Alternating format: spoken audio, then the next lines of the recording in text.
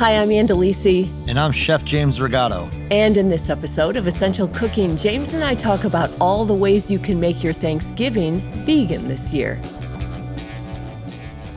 Every once in a while, Chef James Regato and I just talk to each other. Well, actually, I ask him a lot of questions, and I have a lot of questions about Thanksgiving.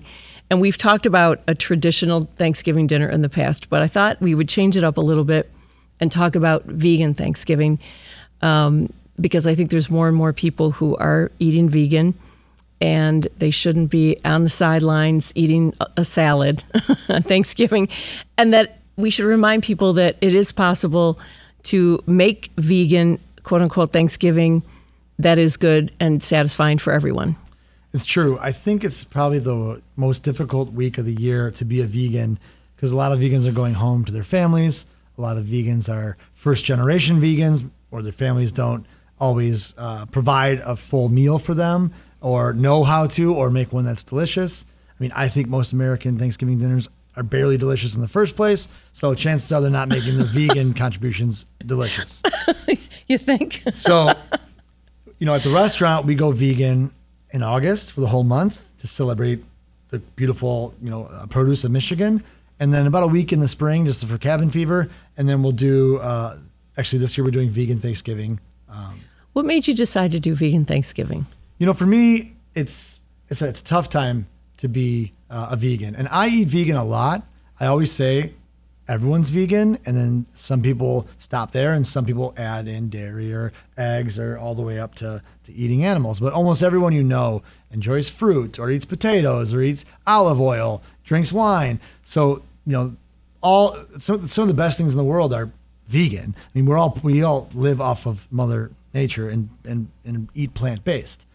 So I don't find it to be limiting to be vegan. I think there's thousands of grains and nuts and seeds and fruits and vegetables that we can eat.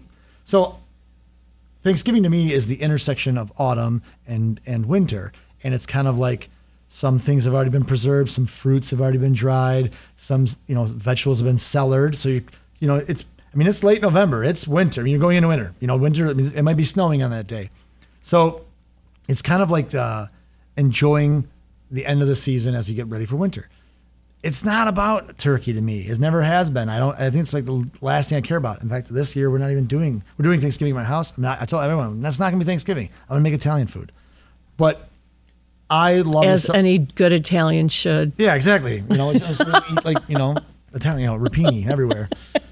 But to me, this week is very special because the vegans want to dine. They want to celebrate the same things that we do.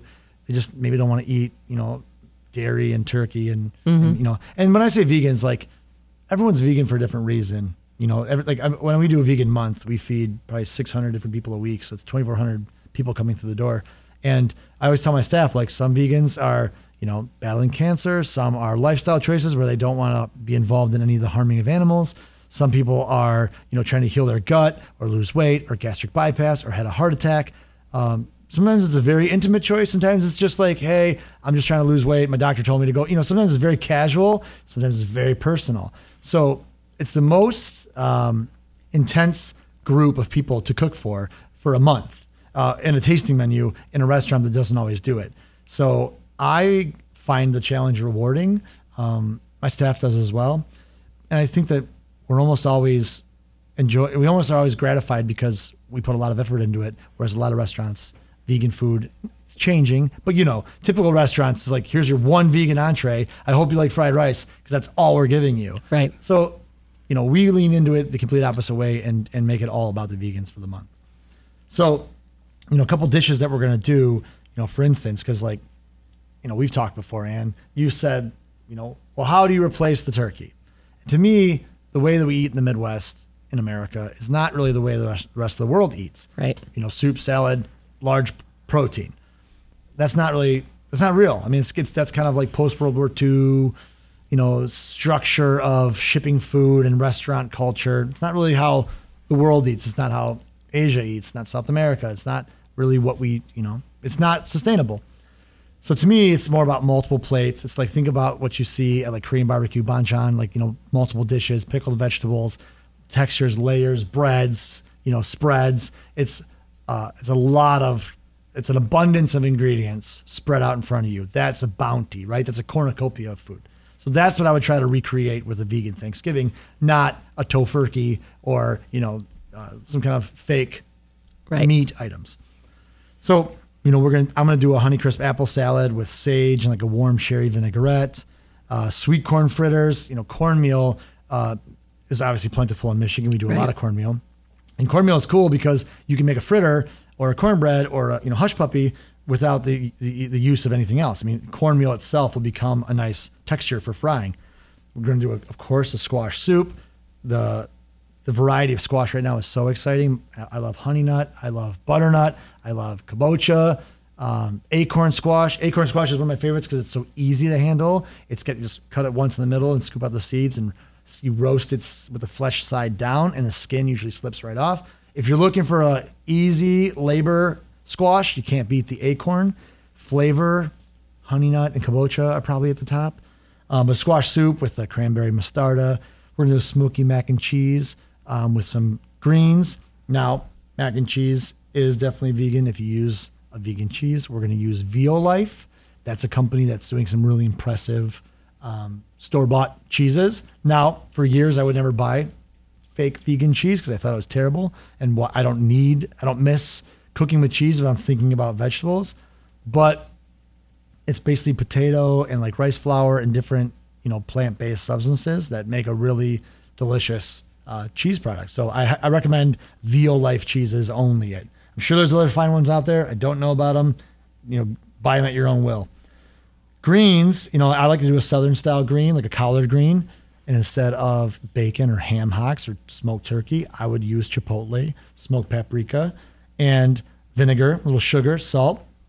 Make sure you're using beet sugar because cane sugar uses, I believe they use bone in some capacity. I think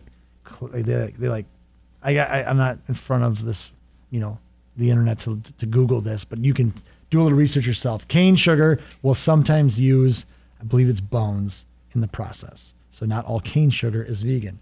You know who taught me that? Customers coming in and being like, "This better not be cane sugar." And it wasn't, but I was like, "Why?" And they're like, "Oh, okay. I'm not." Michigan has a lot of beet sugar, so it's not hard for us. But I learned. Charred carrots with a pea stew, which is like a kind of pesto, like a nut and herb kind of paste. And then we're going to do a green bean casserole, but more inverted, where it's focusing on the mushroom element. We'll use maitakes. We'll do a nice, ragu, probably with coconut milk or oat milk. So just that alone, the things like that I think about with fall, Honeycrisp apples, sage, hazelnuts, corn, squash, cranberries, collard greens, carrots, maitakes. Like, these are the things that make me feel like fall or Thanksgiving. It's not the turkey. It's not, the bacon. So something quite different.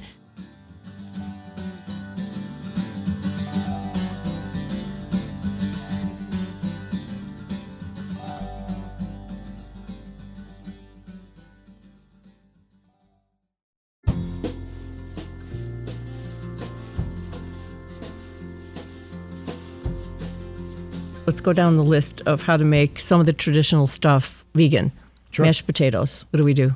So mashed potatoes, to me, are best when made with buttermilk. So if you're going to recreate the buttermilk, I like to use coconut milk thinned out with oat milk so it's not too coconutty, and then adding apple cider vinegar or lemon juice to create that tang effect.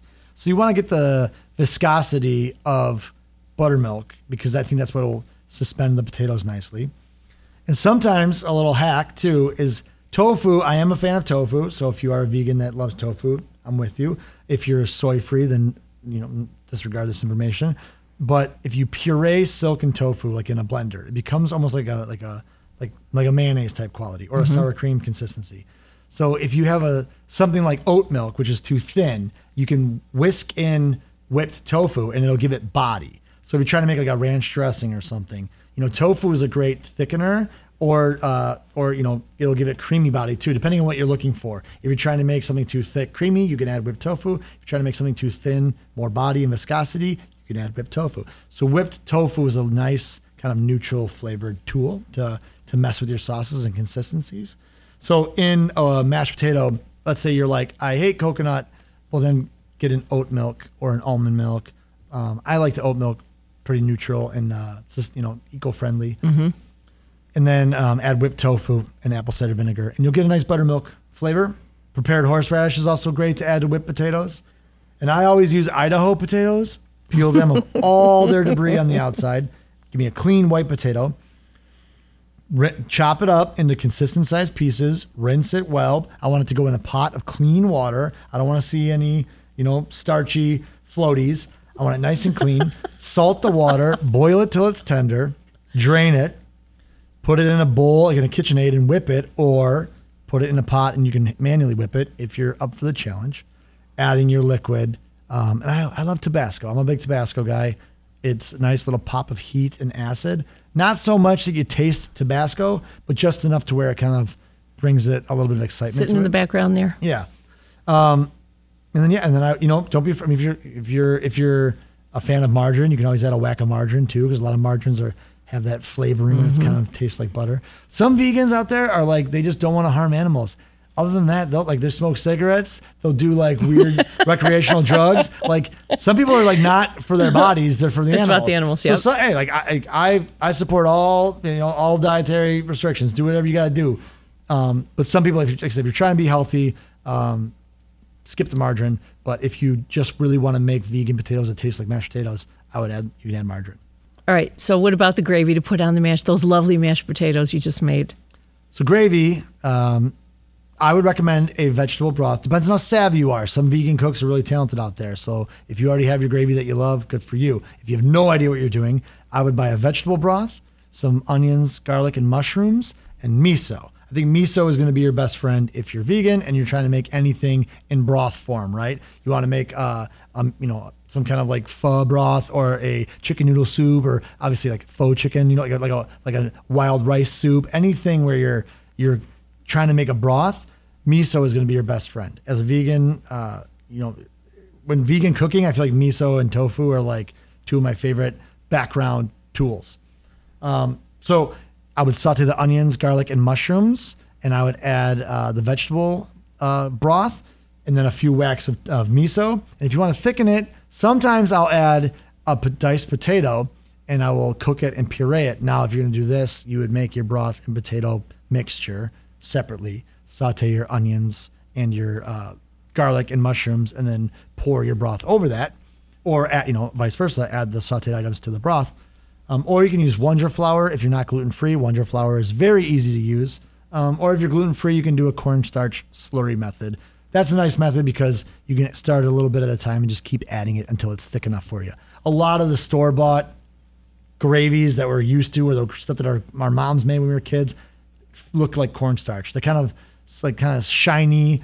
Like a lot of Chinese food sauces use cornstarch, and like the Chinese American, I should say, very specifically take out Chinese American sauces like General's chicken or sweet and sour chicken. The shiny glossiness is usually from cornstarch. Right. So if you want your gravy to look like that, cornstarch. If you want it more like down home country where it's kind of like thicker, that's usually a flour based. Mm-hmm. But I don't disregard the potato method. You want to add just enough potatoes to make it almost like a thin soup, and you want to puree the heck out of it so it's a one consistent texture, and then add your garnishes. Nobody wants to bite into a chunk of raw potato floating in your broth. So I would make a nice, miso, vegetable stock potato puree that's ready to go, and then zhuzh it up with whatever ingredients you want in it.